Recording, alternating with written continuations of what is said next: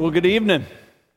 Hey, does everybody have one of these handouts? If you don't have one, raise your hand because you need one, because we're going to be working off of this tonight. So just slip your hand up and keep it up, and then one of our hosts will find you. So just keep it up until they get to you. Awesome. You know, just a couple of things before we get started tonight. You know, one of the things I love about our worship experience is how oftentimes our young people are part of leading us. Isn't that good? So tonight we had Maya and the praise team.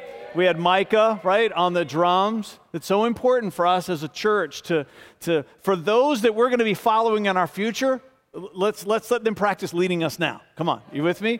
And so that's a huge part of what we believe here at City Life, is just investing in the next generation, giving them a part now and not waiting for later. So we're just proud of our young people, So, hey, couple more things before we get started tonight. You know, we launched our annual Faith Promise initiative this month. And so I'm just every weekend leading up to the business meeting, which is at the next weekend. These cards, if you don't have one, you can get one out in the lobby. But if you call this your church home, we're asking you to pick up one of these cards, and that you're going to be praying, and God's going to give you a number, and you're going to believe for that number. You don't have any idea how that money's going to come, and that's why it's called a faith promise, because you believe by faith, and you make a promise that when it does, that you give it to the Faith Promise Initiative, and then that's money that we use for overseas missions, for planning new campuses, for seeing the vision of the church advance. And so every year we have the most amazing stories. I recounted one just last weekend at the Williamsburg campus. There was a family from that campus last year, early on in the year. They did their faith promise. He and his wife were praying about what number, and they had kind of two numbers they were wrestling with, and one was really big, and then one wasn't so big, and they said, well, that can never happen, so they picked a smaller number, did their faith promise, turned it in. It probably was not more than a month or so. He gets this random check in the mail from the company that he works for that he was not supposed to get. It wasn't time for bonuses. He calls the company and say, hey, I got this check. I wasn't supposed to get it. I just need to know where to send it back. They said, we'll call you back. They called him back later that day and said, you weren't supposed to get it. It was sent by accident, but we decided you're doing such a great job, we want you to keep it. Come on, I know, isn't that great? And that check was enough to pay the bigger faith promise. And so even though they did the smaller faith promise, God gave them the bigger one, and then they actually gave the bigger one to the Faith Promise Initiative. So we had over $30,000 came in last year on stories like that. So I'm just telling you, if you want to be a part of a story like that, then you need to participate. And we do not put your name on here, because we don't want to know who you are, because we're not going to call you. We're not going to follow up with you. This is between you and God. We just take that number, and then we begin to pray for that number to be fulfilled throughout our year. And so we just want to encourage you, again, if you call this your church home, that you want to jump in on that. So our business meeting that is coming up next weekend, if you call this your church home, I just want to encourage you to set aside Sunday afternoon. It's from 4 to 6, and then we're doing that Pasta for PA, the fundraiser for our youth after. So I hope that you just plan to come be with us for the early afternoon and the evening. We are going to be doing some voting at this business meeting. We don't vote at all of our business meetings, but we're going to be changing and updating our constitution and bylaws. There's nothing in our bylaws about campus pastors, so that needs to be added in. We also feel like we're going to, with the launch of our Southside campus, which we hope is going to be within the next 12 to 24 months. Come on, Southside people. Hey, how about that slide up there that talks about one church meeting in two places, and it's got Newport News and Williamsburg? Every time I look at it, we need to zoom that thing out and just put the south side on there already, right? Just say, because it's coming. So we just know with the launch of 3 campuses, we know 4, 5, 6, all that's coming for us as a number of campuses. So we're going to create what we're going to call a regional team. The governance team, if you've been tracking with us for a amount of time, every campus is going to have their own governance team, and then there's going to be a regional team. So we're going to explain that at our business meeting, but we're going to be updating our bylaws to accommodate that. And so if you want a copy, right, because we don't, that bylaws document's like 20-some pages long, and about 2 people probably in the church want to read it. So if you're one of those people that wants an advanced copy, you need to get in touch with either me or Jamie, and we'll make arrangements to get you a copy before this weekend. Otherwise, we'll have copies available at the business meeting on Sunday. So, all right, good enough. All right, what else do I have that I need to do? I got instructions. All right, I think that's it. All right, let me do this, because I was going to close the service with this, but just all week I just felt like the Holy Spirit, I had big plans of what we were going to do tonight, and every day it's like God changed it. And that's part of just what we believe here at City Life. And even just the handout, that was a last minute thing. I was in the office late Friday by myself, standing at the folding machine, thinking to myself, I could probably put a satellite in orbit easier than it is going to be for me to figure out how to work this thing, right? And then thank God Elise was still there and came in and helped me out. So I got an email from somebody this week about something they shared last week that I was going to open with. We're pushing all of that to next week. I just feel like there's some things that God wants to speak to some people's hearts tonight, and so we're going to talk about some about that on the handout. But before we get there, I wanted to close with this, but I just felt like the Holy Spirit all week has been saying, no, do it now. So there must be somebody that's had too much coffee. You were going to leave early to go to the bathroom, and so God's chasing you down, right? You with me? All right, this is Genesis 49. This has nothing to do with the sermon, but we're going to talk about it. Genesis 49, 5 through 7.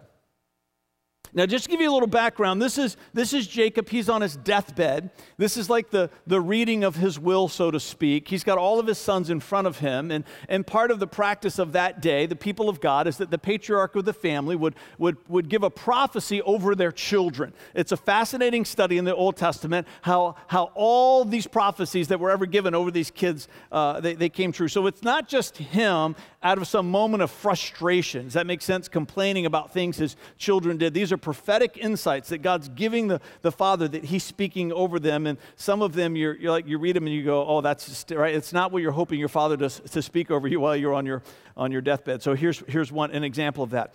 Simeon and Levi are two of a kind. Their weapons are instruments of violence. May I never join in their meetings. This is God speaking over them. May I never join in their meetings. May I never be a party to their plans. For in their anger they murdered men, and they crippled oxen just for sport. A curse on their anger, for it is fierce. A curse on their wrath, for it is cruel. And I will scatter them among the descendants of Jacob, and I will disperse them throughout Israel. It wasn't such a great day, right, for Simeon and Levi. Part of what this is referencing is that in the story of the Bible before, that as Jacob and his family were traveling through the land, one of their sisters was raped by one of the princes of Shechem. And so Simeon and Levi felt like their father wasn't doing enough to bring justice. And so they came up with this plan. This prince came back to the family, said, I've done a terrible thing. I really do love your sister. Will you let me marry her? And so the family says, yes, we're going to let you marry her. And so Simeon and Levi come up with this plan. They said, but we'll only support that if all of the men of your city will be circumcised. So their plan was that after they were circumcised, right, they were going to be in a compromised way physically, and so that's exactly what happened. They waited for all of that to happen because all the men of the town agreed, right? That's some real commitment to the prince, right? Just saying. So they came in, the two of them, and they slaughtered all the men of the town.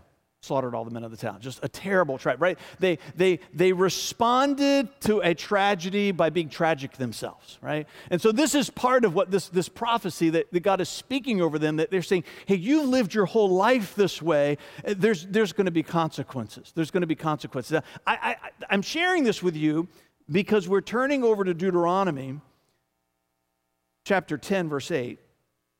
And listen to what God says. So years have passed. Verse 8, and at that time the Lord set apart the tribe of Levi to carry the ark of the covenant, the ark of the Lord's covenant, and to stand before the Lord as his ministers, and to pronounce blessings in his name. These are the duties to this day. This tribe of Levi, guess who they came from, right? This one son. So here's this son who's done terrible things, and God himself is pronouncing this prophecy over his life that is tragic. And years go by, and then all of a sudden we see something happening that's the complete opposite of what was prophesied over him. Now, did Jacob get it wrong? Did God make a mistake, right? We know that's not a possibility. Now, we're not given any details as to what happened. Like Levi's one of the people I want to talk to when I get to heaven. Tell me what you did that caused God's favor to come back on your life.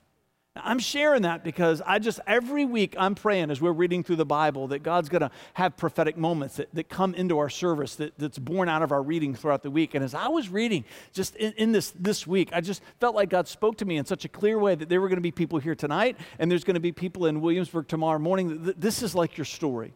That your view of yourself is that you have so messed up your past that you've wrecked your future. That your view of yourself is that you've made so many mistakes that there's no hope for you in your tomorrows. And what God wants to say to you is, that's not true. It doesn't mean that God's naive to the mistakes of your past because he sees all that stuff. What he's saying to you is that you can make a decision to begin to live your life differently. It doesn't necessarily mean he will rescue out of all of your consequences, but he can redeem your consequences so that now it becomes your purpose and it can honor him. See, what's fascinating about this prophecy is that the Levites, they were scattered all throughout the land. But now they weren't just scattered throughout the land because they were walking out a punishment. They were scattered throughout the land with a purpose. God still fulfilled that prophecy, but he redeemed it and it became something glorious. They didn't have an inheritance of the land. That part of the prophecy was fulfilled. That was part of the sacrifice that they had to make. But they got to be the people that represented to the world how to worship God. They got to be the people that stood in the presence of the creator of the universe. They went from being a people that you could say they were cursed to being a people that were the most favored of God. And I'm telling you, if you're in here tonight and you're saying to yourself, I'm not sure there's a lot of hope for my tomorrows because I've made so many tragic mistakes in my past, how your life started does not have to be how it finishes. It does not. There is grace, there is forgiveness, there is transformation, and I hope if that's you tonight that you're going to come up and talk with me at the end of the service. We just want to encourage you. You might be here tonight and you're in a relationship, not a marriage, right? Because if you're in a marriage, that's a different story. But if you're in a relationship that you're not supposed to be in, this could be part of your journey. You might be in a lifestyle that you're not supposed to be in, right? So part of the lie that the devil begins to whisper in your ears that you've been this way for so long, why change now? Don't believe that lie. Levi could have believed that lie, right? Levi could have said, this is how I've always been, this is how I'm always going to be. Even what was supposed to be one of the greatest moments of my life where my father would prophesy over my future, even that moment I was condemned. But Levi, I'm telling you, he walked down to that room, something changed in his heart, and I think he said, maybe that's who I've been, but that's not how I'm going to be. And he began to walk a journey, and it changed the future of a nation. Come on, that could be your story. Father, for whoever here tonight, who that's for, I pray that word would sink down so deep in their heart. Whoever the Jacob was in their life that spoke things over them that seemed to condemn their future, no matter who that was, even if it was a parent, just like in this story, God, even if it's true, that something inside of them tonight, right now, supernatural would come alive in them. A godly determination to walk out of their past, to believe for a future that is redeemed, that is filled with favor, that is filled with purpose, and that they're going to live their lives just like the Levites did to bring you glory and to reveal you to the world that they're in. In Jesus' name, come on. And everybody said, all right. All right, now let's preach. All right, so this is what I'm going to do. But part of what I want to do, these things on the back are really what just began to evolve this week. What I'm excited about, we're going to dig into those. I think we're going to have time to get through them. I'm not going to read through the first part of almost this whole little pamphlet, but I wanted to put something in your hand that it can be a resource to you for what we believe about what we call the 1, the 6, the 12, and the 24. It's our discipleship model as a church. It's how we answer the question, when you make a vow of devotion to Christ, what do I do next. And the 1 is the great invitation that we've all been given to become like Christ. The 6 are the great commands of Jesus. You can see that I've tweaked those a little bit to simplify those. And then we've got the 12 pathways, which are referred to as spiritual disciplines. And I want to touch on the 24, but instead of preaching on the virtues, I want to preach on what tends to block virtues in people's lives. And that's how things have kind of tweaked and shifted as it's flowed. And so what we say is, if you accept the 1, you got to fulfill the 6. And to fulfill the 6, you got to walk in the 12. And when you walk in the 12, you become the 24. You become the 24. And so these 24 virtues, they come from Dr. George Wood. I believe he's the general superintendent of the Assemblies of God, but he's also just one of the great modern-day biblical scholars. He has what he calls 5 great growth lists, and we take these 24 virtues out of that list. It's on the inside the second page. It's Matthew 5, 3 through 10, Romans 12, 9 through 21, 1 Corinthians 13, 4 through 7, Galatians 5, 22 to 23, and then 2 Peter 1, 5 through 7. And so what we've done is that we've taken all these lists and written down everything that was in there, and we begin to take out all the overlap. We begin to modernize some of the language a little bit so that it's a little bit easier to understand. And what we got out of there were 24 virtues: authentic, content, hospitable, truthful, persevering, wise, hopeful, loving, joyful, peaceful, patient, kind, gentle, faithful, humble, grateful, merciful, honorable, principled, selfless, fervent, forgiving, believing, self-controlled. This is the picture of the portrait of the character of Christ. And the 1 says, when Paul, right, he says to the church, follow me as I follow Christ. Imitate me as I imitate Christ. This is what it means to imitate Christ, to see these 24 virtues come alive in all of us. Hey, we can all do this, and the world can still be incredibly diverse. You tracking with me? There's still room for personality. There's still room for passion. There's still room for different shapes and giftings and ethnicities and cultural diversity, right? The world is not we do not need diversity with character. Can we just agree on that? The world would be a better place if all of us had these 24 virtues operating in our lives. There would still be enormous diversity throughout the whole world. So we believe that Jesus is part of his coming is to say, hey, this is who you're supposed to become. And now let's talk a little bit about how those things get blocked in our lives. Some of you note takers, you just can't wait to fill in your blanks. I know who you are. All right, so I'm going to give you the first one. If we don't get through all of these tonight, I promise you I will at least give you the answer, right? Because otherwise you'd be knocking at the door at my house. I need number 6. I can't sleep until I get.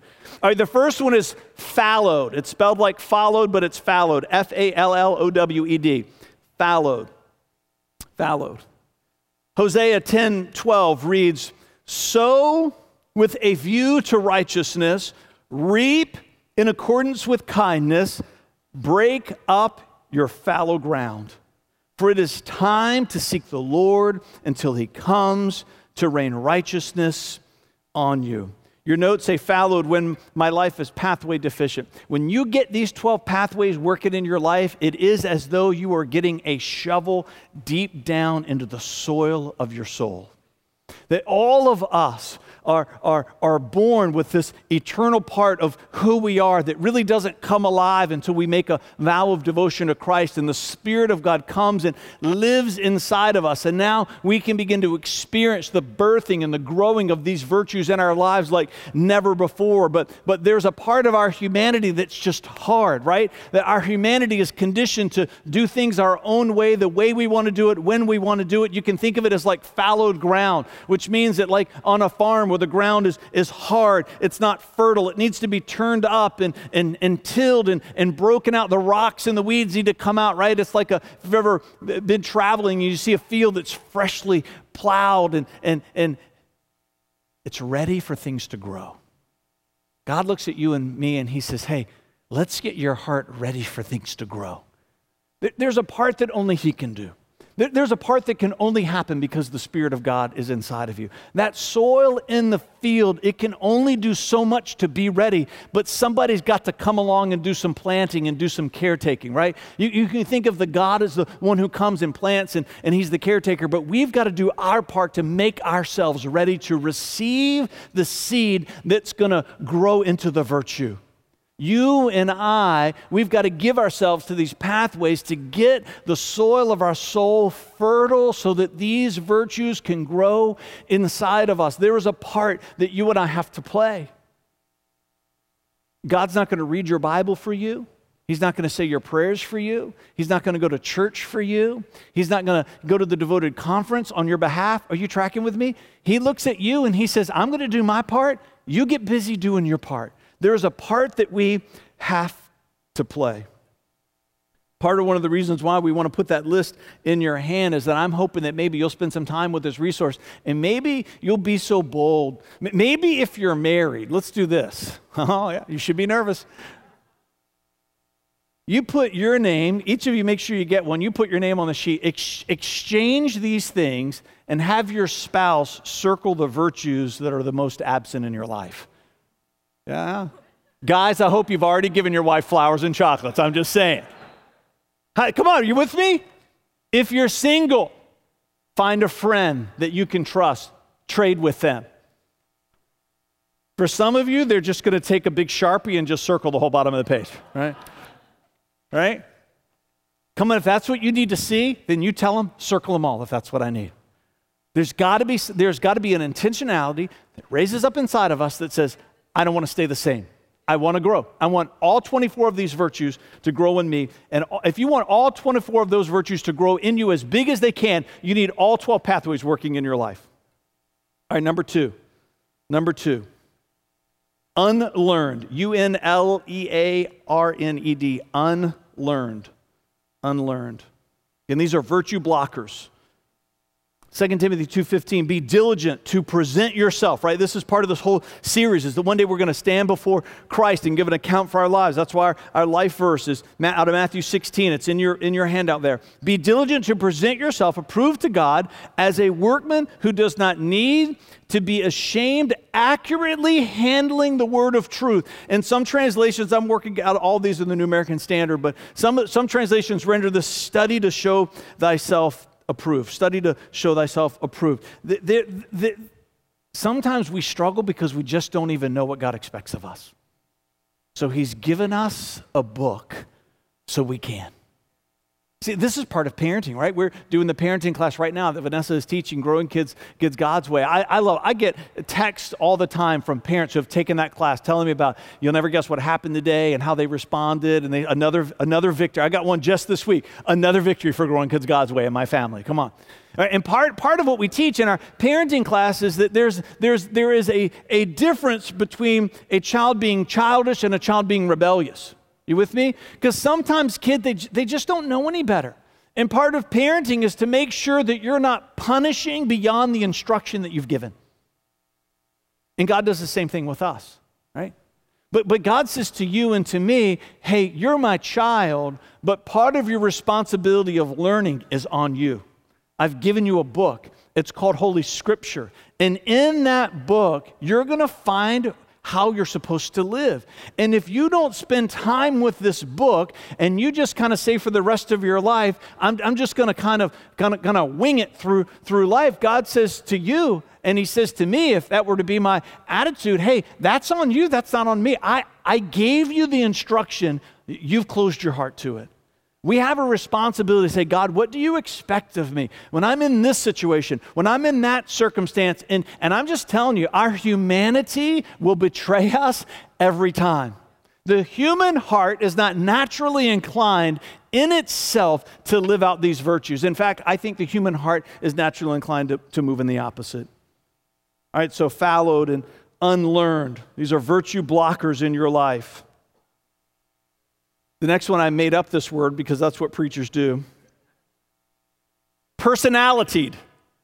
Person, just write person, then A-L-I, and then T-I-E-D. Person, A-L-I-T-I-E-D. Personality.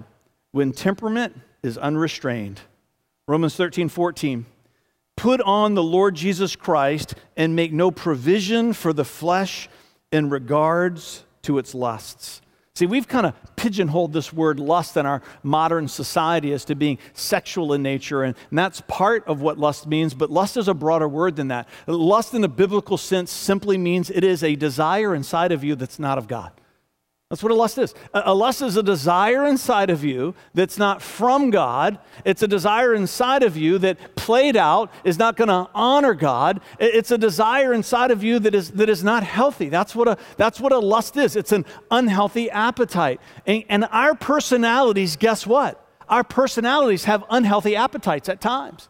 Not every lust that's a part of who we are is necessarily connected to the physical body. Not every desire that we have is connected to a physical desire. There's every personality aches a little bit.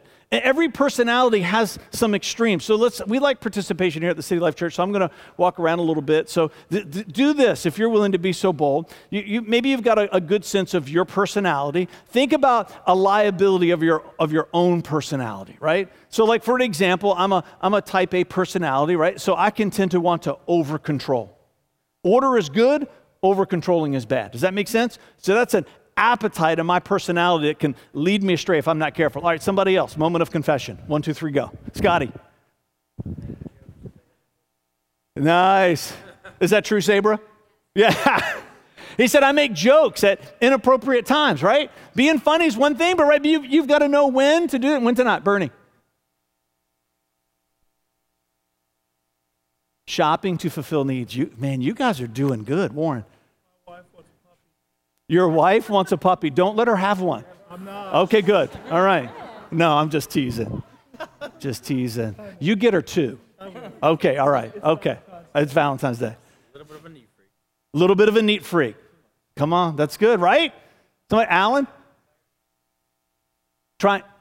Desiring to please everyone. You guys are doing awesome. Somebody else. Stephanie? Selfishness. Is that Jenny, bro? Obsessive, compulsive. Nobody else has that issue, right? Obsessive a little bit, compulsive a little bit. What else? Anybody else? Sometimes too much. Are you laughing because you've been a victim of that or because you share in that, right? Both. His answer is both, right? You're with me? We have personalities. Every person in this room has a personality. Our personalities have strengths. A lot of times those strengths can become the greatest liability. You're tracking with me? And that's one of the biggest virtue blockers in our lives, is our personality unrestrained causes us to move in moments and respond to people outside of those virtues. So like one of our children growing up, we began to realize that they were very focused. And early on when they were little, they got in trouble a lot because I'd like go in there and say, hey, it's time for dinner, let's go. And so I'd go in and sit at the table and then I'm there, where are they, right? So I'd go back into the playroom and they're still there building that tower. I'm like, well, hey, I'm the boss in the house, right? So let's work. When I come in and say it's time for dinner, you come, right? And so I would get frustrated and then I would, say, hey, come on, let's go. And then they would get frustrated. And what we began to realize, because we had taken Growing Kids God's Way, that one of our children, they were super task oriented. And so once they got started doing something, it was hard for them to emotionally detach from that task. It wasn't because they were being rebellious. It wasn't because they didn't care. Does that make sense? There's this idea, this parenting, you got to get this thing right or we can harm our kids. We're going to get to that in just a minute. And so we had to learn, like with this particular child, the other kids, they didn't need a notice. But this kid, they needed notice, right? And we'd have to say, hey, dinner in 10 minutes. And then they needed a countdown, right? Dinner in 5. Dinner in 2, right? We go back in, it's time for dinner. That helped them you with me? You and I are the same way. You've got to understand the personality that you have, the one that God gave you, and then you've got to understand the liabilities that come along with that personality, and we cannot use that as an excuse to not move in the virtues that God demands of us. All right, number 4. Self-directed. Self-directed. D-I-R-E-C-T-E-D. Self-directed. Your notes say when rebellion wins. The flesh, when you read that in the Bible, it's talking about our humanity. For the flesh sets its desire against the spirit against the flesh.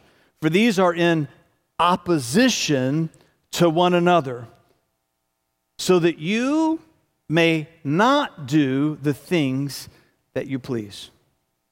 Like when you and I make a vow of devotion to Christ and the Spirit of God comes and lives inside of us, this journey of transformation, it can be a little volatile at times, right? It can be such that you find yourself struggling with moments where you know God is asking you to do something that you don't want to do.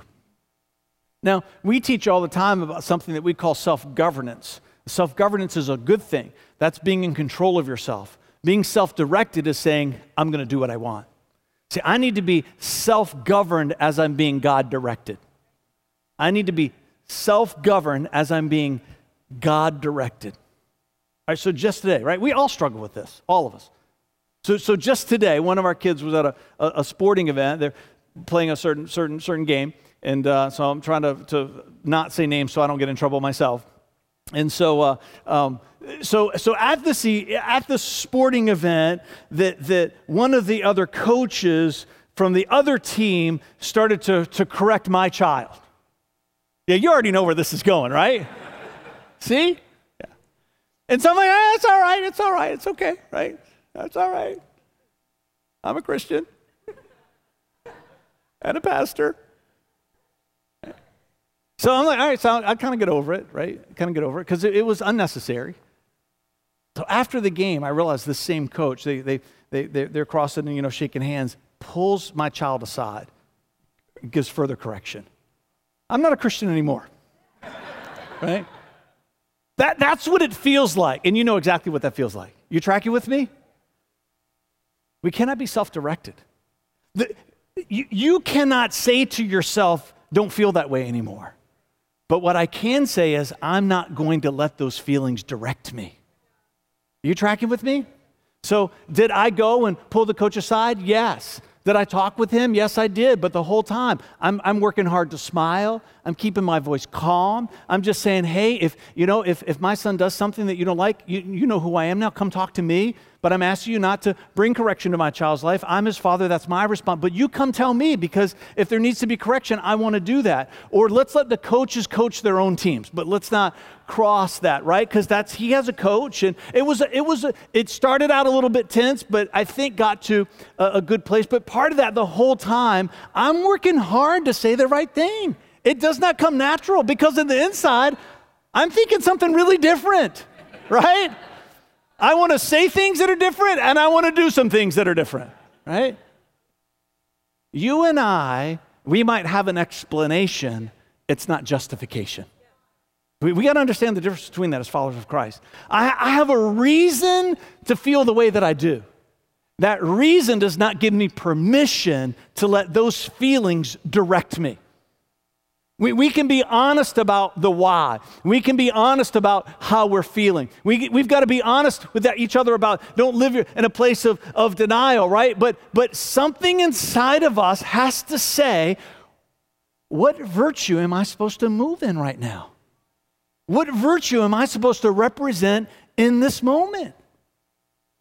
And those are some of the hardest moments in our lives. But I am telling you, those are some of the most transformational moments of your life, where you choose to walk in the virtue that you know God would ask of you, even when it doesn't come natural. I'm telling you, something gets planted in the soil of your heart. And if you continue to say, I have a reason to not move in the virtue, come on, then you're just planting weeds in your life over and over and over again. Don't do that. All right, let's keep going. Some of you are like, no, please stop. Enough already. You're tapping out. Number 5. Wounded. Wounded. W-O-U-N-D-E-D. Wounded. Philippians 3:13. Your notes say, when the hurts of my past are in my present. Brethren, I do not regard myself as having laid hold of it yet, but the one thing I do, listen to what Paul says, forgetting what lies behind. Forgetting what lies behind. Some of you here, you need to forget what lies behind. Reaching forward to what lies ahead. This is part of hurts and wounds of our yesterday. The emotion of it, even if it was a long time ago, continue to show up in my present. Oftentimes it happens when you're in a situation or circumstance that's very similar to the hurt of your past, and those emotions, it's like there's a tunnel, right? And they just come right up in. You've been around people who this is happening a lot of times when the emotion that they're bringing to the moment seems so much bigger than necessary. Oftentimes that's a good sign that something from their past has happened and something of this moment reminds them of it, and the hurt's bleeding right through. As devoted followers of Christ, we've got to be honest about the hurts of our past, because we've got to realize the potential that the hurt that those things have and how they can affect us in our present day. Now, in small ways, I'm going to at the end I'm going to talk a few things that these last three are a little bit more weighty than the other four. There's some steps that you can take, but some of your hurts of your past are relatively small, but they can still affect you in big ways in your present. So sometimes the hurts of your past, they're big. That's part of what post-traumatic stress syndrome is about, right? It's things that are traumatic from your past that are still, the emotion is bleeding through into your present, and sometimes it requires getting help from professional people who can help you. They can't change what happened to you, but they can help you in ways so that those emotions, they stop controlling you in your present day life. I know for me, when before I was married and I lived in the city of Richmond, that I was awoken one night through all these loud noises, and I lived in this above English basement apartment, above ground basement. So half of the apartment, was above ground, and most of it was below ground. And I lived on an alley, and the bathroom was on the alley, and I kept hair products. I actually had hair then, so I had hair products and up on the ledge, the shampoo, conditioner, all that kind of stuff that people with hair have. And so all of that was up there on the ledge. And I recognized the sound of that come crashing down into the bathtub. Boom, boom, boom, boom, boom, right? And all of a sudden I realized somebody's crawling in through that window into my apartment here in the inner city, right? They're not coming to leave me a present. You tracking with me, right? And so I wake up in my sleep, I'm thinking, somebody is in my apartment, right? So I call 911, and so then I like an idiot, right? I go into the bathroom, and there I'm standing between me and the shower curtain. I have a baseball bat in my hand, and I'm thinking to myself, good God, somebody could be on the other side of this curtain, right? And so in this moment, right, I pull back the curtain, right, and got my bat up, and thank God nobody was in there, right? Because I would have just fainted right on the spot. And they could have just taken what they wanted, if the truth be told, right? So the police come, and I still have the shovel today. They had used a shovel. It was one of those crank windows. They had used the shovel to pry that window open and then pop the latch. And they were climbing in. For years, when I would wake up in the night and I would hear a noise, I would feel all that same fear over again. You with me? When traumatic things happen to you, they take root in your life. And then when you find yourself in a situation, in a circumstance that feels awfully familiar, all that emotion can come flooding back in. And part of the reason why that's a virtue blocker is that those intense emotions can be so big, it can be overwhelming to stand in the face of them and to move in the virtue that you're supposed to move in. All right, let's keep going. Got two more I want to do. Scripted. S-C-R-I-P-T-E-D, scripted. Romans 12:2. Do not be conformed to this world. One translation renders it, do not be conformed to the patterns of this world, but be transformed by the renewing of your mind, so that you may prove what the will of God is, that which is good and acceptable and perfect. Now, these last three can be kind of, there's some overlap, but they're still very different.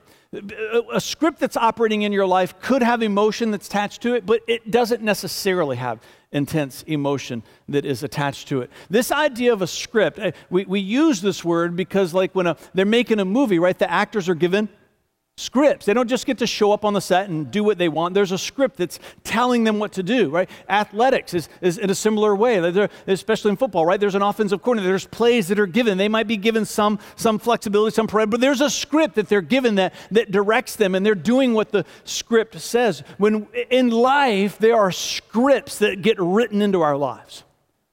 One of the ways that you see this played out more often than not is through marriage and through parenting. The family that you grew up in, the whole time you were growing up in that family was writing a script in you about how people relate to each other, and then you carry those scripts into your marriage when you get there. Parenting. That's one of the reasons why parenting class is so important, is that you need to rewrite the scripts that you have brought into your family, especially if your parents never went to a class like this. They might have been well-intentioned, but they gave you parenting scripts that are not good scripts to work off of. This idea is that you and I, as devoted followers of Christ, we have to be honest that there are scripts that are at work. Sometimes your church experience can create a script in you. You spend time in a church where maybe the leadership is overbearing or unhealthy, and then you come to a new church, and then all of a sudden, there's this script is operating in you. You're withdrawn. You don't trust.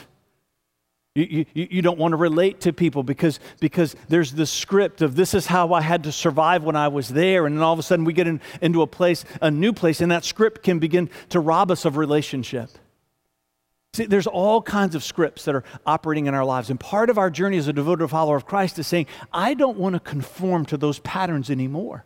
I want there to be a renewing of my mind. I want the only scripts that are operating in me to be Scripture. There's a big conversation that's going on in our world today about sexual identity. I hope you're reading my blog that I'm writing. We got the business meeting next weekend. I've got probably another week or two in Praxis. Then I'm going to do a few weeks on fasting. And then we're going to come back to a series that we did 3 years ago where we talk about the different excesses that are happening in the world, especially in the church. Overeating, overworking, overspending, oversexing. If you remember that, it was an impactful series that we did. That was 3 or 4 years ago. We're going to come back to that series. That's part of it. I'm just telling you right now, if you're planning to go to see 50 Shades of Grey tonight, don't go see that movie. If finances are a problem, I'll buy your ticket from you. I'll buy your ticket. I pulled Nate aside. I said, if it gets expensive, you're going to help me out. He said, I'm in, right? I'm not kidding. If you've got a ticket and you say the money matters to you, give me that ticket. I'll give you the money for it. You go do something else. When you go and expose yourself to things like that, it's not because we're prudish.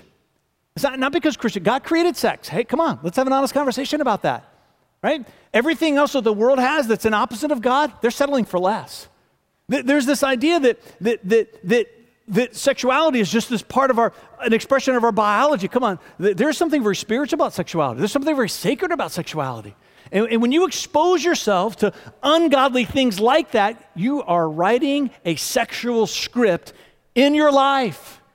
When you and I have a responsibility not just to understand the scripts that are already there, but we have a responsibility to guard our heart and to say, I don't want new scripts written that are not from Him. I only want the scripts in my life that come from Scripture so that I can live out my life in a way that honors God. And what we say here at City Life is that everything that God has said no to, it's not because He's old and He doesn't get it and He's trying to rob you of pleasure. It's because He's a perfect loving Father and He's trying to protect you from settling for less. Every boundary that He gives us is to release us into the greater depths of life. Scripted. All right, let me tell you another story, and then we're going to go to the last one.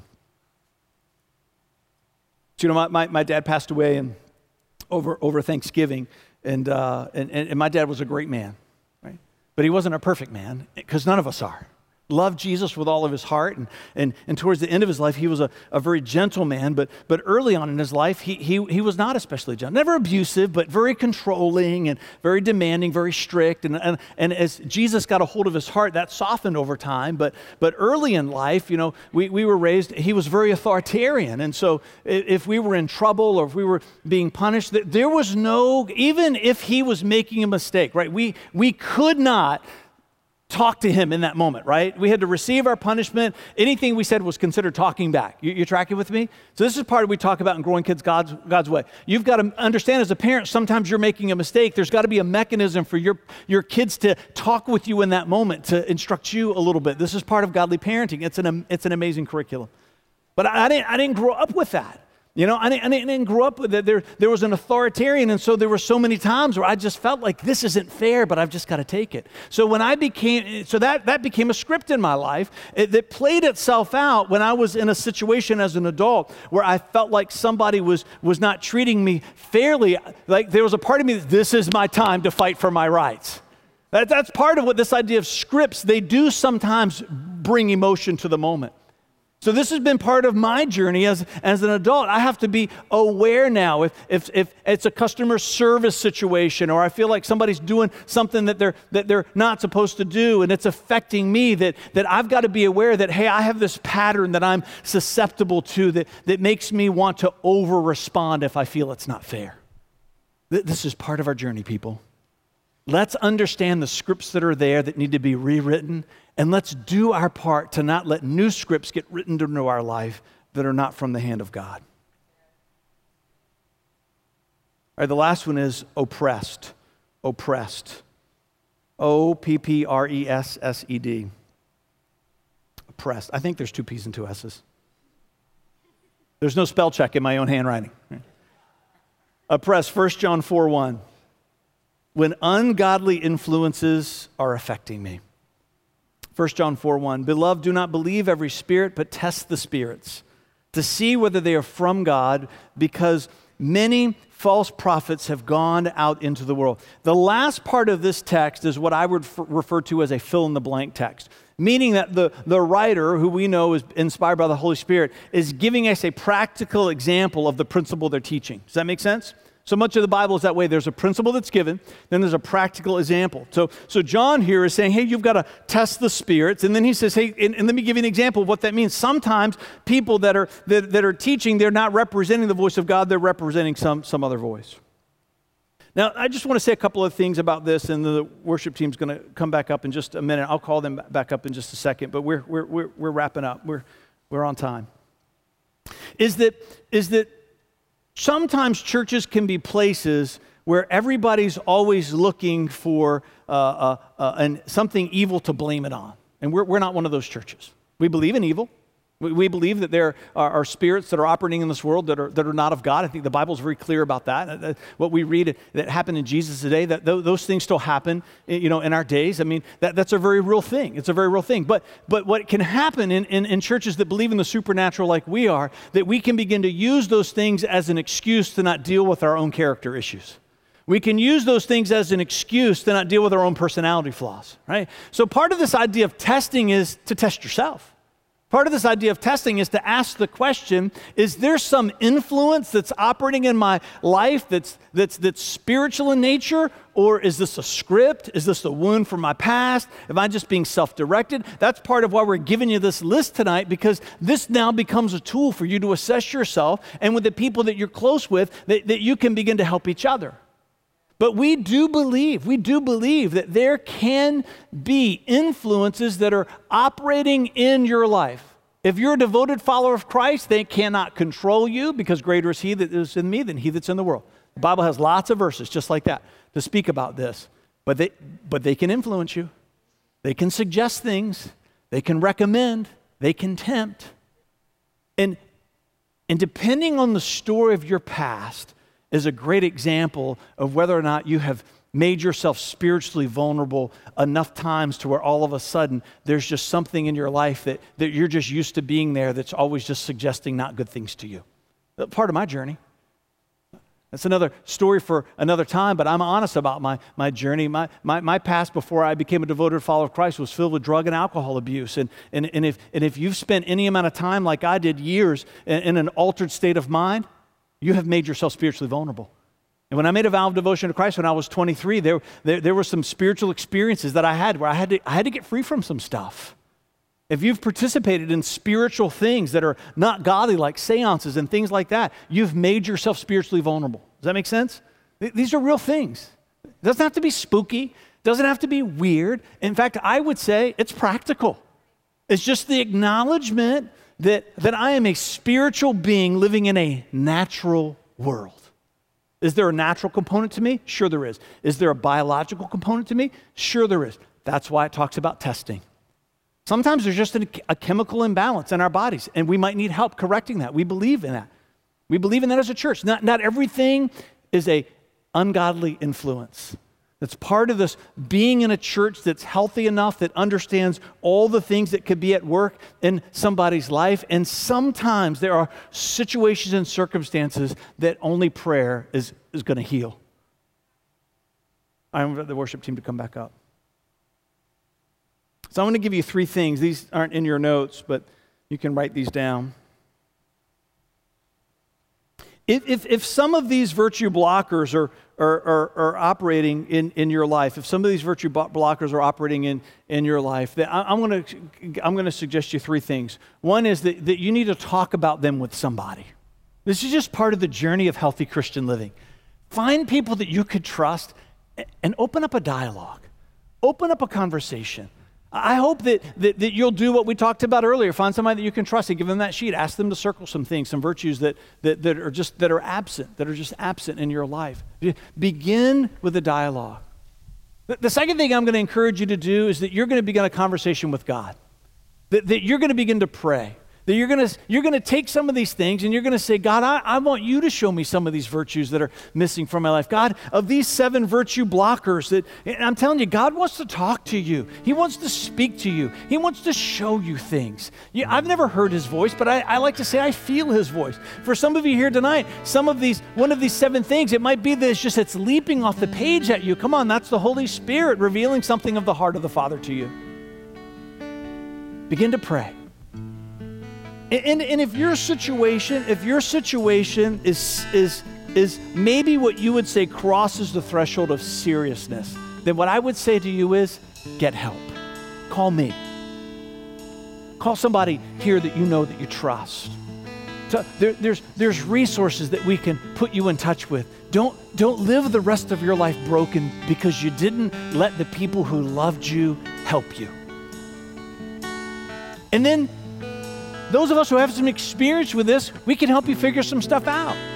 We can help you figure out maybe what the causes of this thing that's working in your life. There might be a counseling journey that you've got to go on together with your husband or wife, and we've got great people that we can refer you to. It might be that you've got some type of clinical condition that needs the help and the attention of a good Christian psychiatrist. That's okay. What God is saying to you and to me is, hey, this life, it matters. It matters, not just so that you can live full now, but for the forever that's waiting for you. Don't just turn a blind eye to the things in your life that are a struggle, because God has given you an opportunity to live new again. You might feel like you're Levi tonight and your life is a wreck, but you can choose to be the Levi of Genesis, or you can be the Levi of Deuteronomy. He's got a plan, and he's got a purpose. He's not going to change your past, but he can redeem it and launch your life into a beautiful new direction. Stand with me as we worship together.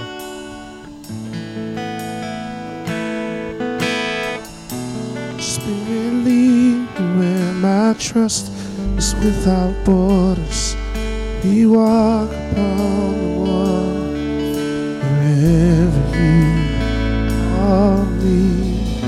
So take me deeper than my feet could ever wander, and my faith will be made stronger in the presence of my Savior. Spirit, lead me where my trust is without borders. We walk upon